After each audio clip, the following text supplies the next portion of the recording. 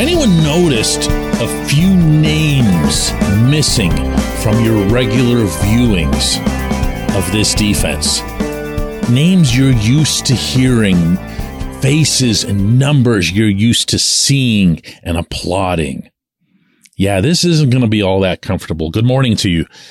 Good Tuesday morning. I'm Dan Kovacevic of DK Pittsburgh Sports. This is Daily Shot of Steelers. It comes your way bright and early every weekday. If you're into hockey and or baseball, I also offer daily shots of Penguins and Pirates where you found this.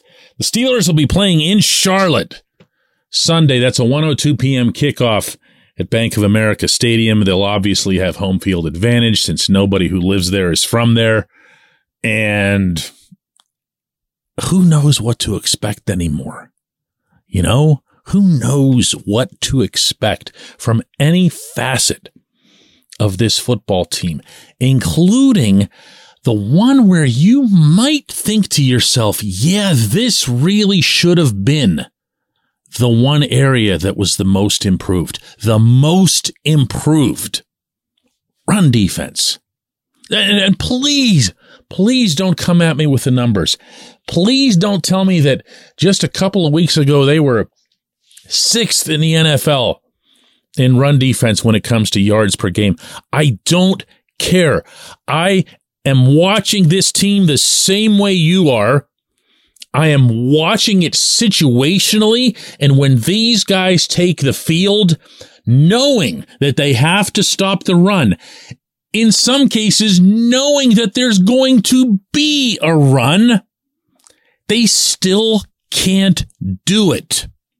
That's what we saw in this Baltimore game. It wasn't just about J.K. Dobbins and the couple of big runs that he had on that 48-yard drive that consisted of a 44-yard run by Dobbins and then a 4-yard punch-in by Dobbins, one of the most embarrassing drives of the season, if not the most embarrassing one. It's also about how there just isn't that personality to it. There isn't that character that you're used to seeing when it comes to stopping the run.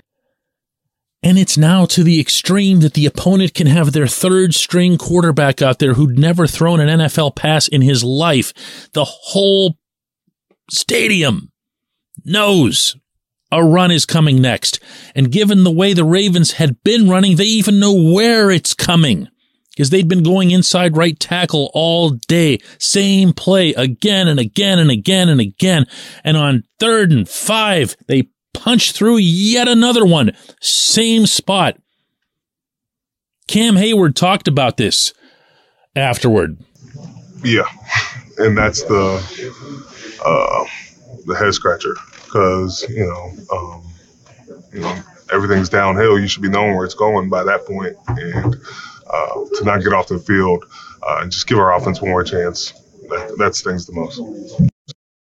Do you hear that? Do you hear what he's saying? Do you hear and see the state of something that should be so fundamental, especially for this franchise, and wonder, why is that? What can you expect at Point Park University in downtown Pittsburgh? Respect, rigor, relevance. That's the Point Park Pledge. You'll be treated with respect while being challenged and supported academically to graduate with career-ready, relevant skills. Visit pointpark.edu to learn more. Look, I'll pile on to Teryl Austin. He's done nothing to impress anybody as defensive coordinator. I'll parenthetically throw in Brian Flores, since everybody seems to have presumed that he'd be the de facto defensive coordinator. If he is, he probably shouldn't sign his name onto that piece of paper at the end of the year. And there's no way to omit Mike Tomlin, because we know how involved he is in the defensive schematics and calls. But I'm sorry, this is coming down to just tackling. This is just coming down to the old James Harrison beat the man across from you philosophy. And they're not. They're not. None of them. Remember when Tyson Alualu showed up healthy at camp and you thought, oh, here it is. This is the fix. I mean, everything went to heck the previous year whenever Tyson went down. So this is the solution. No, Tyson's 34 years old.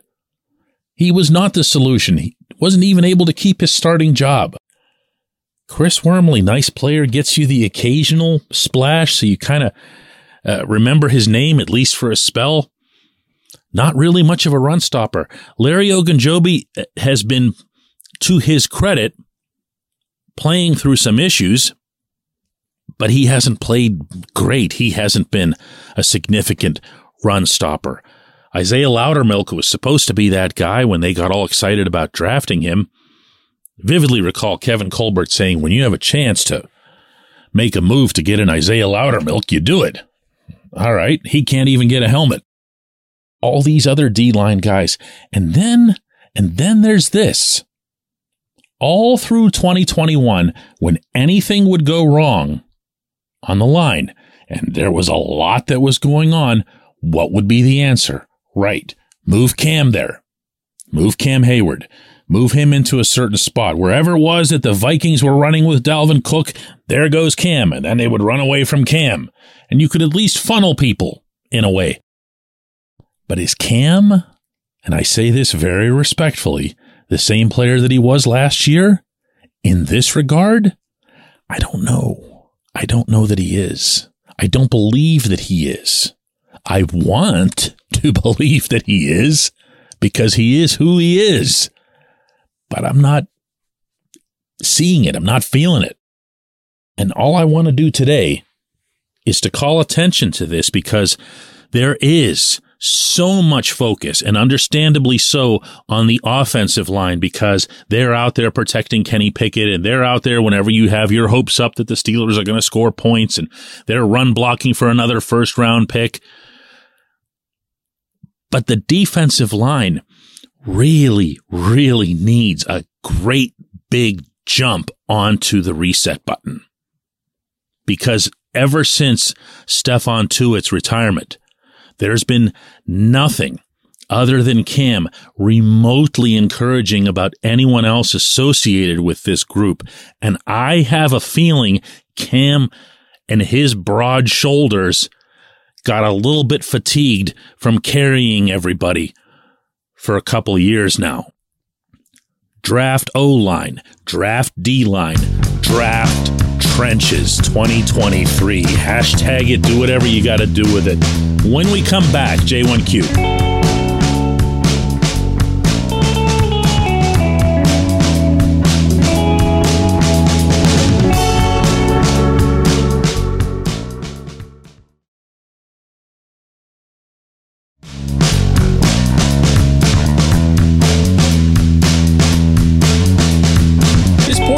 Shot of Steelers is brought to you by our friends at Mike's Beer Bar.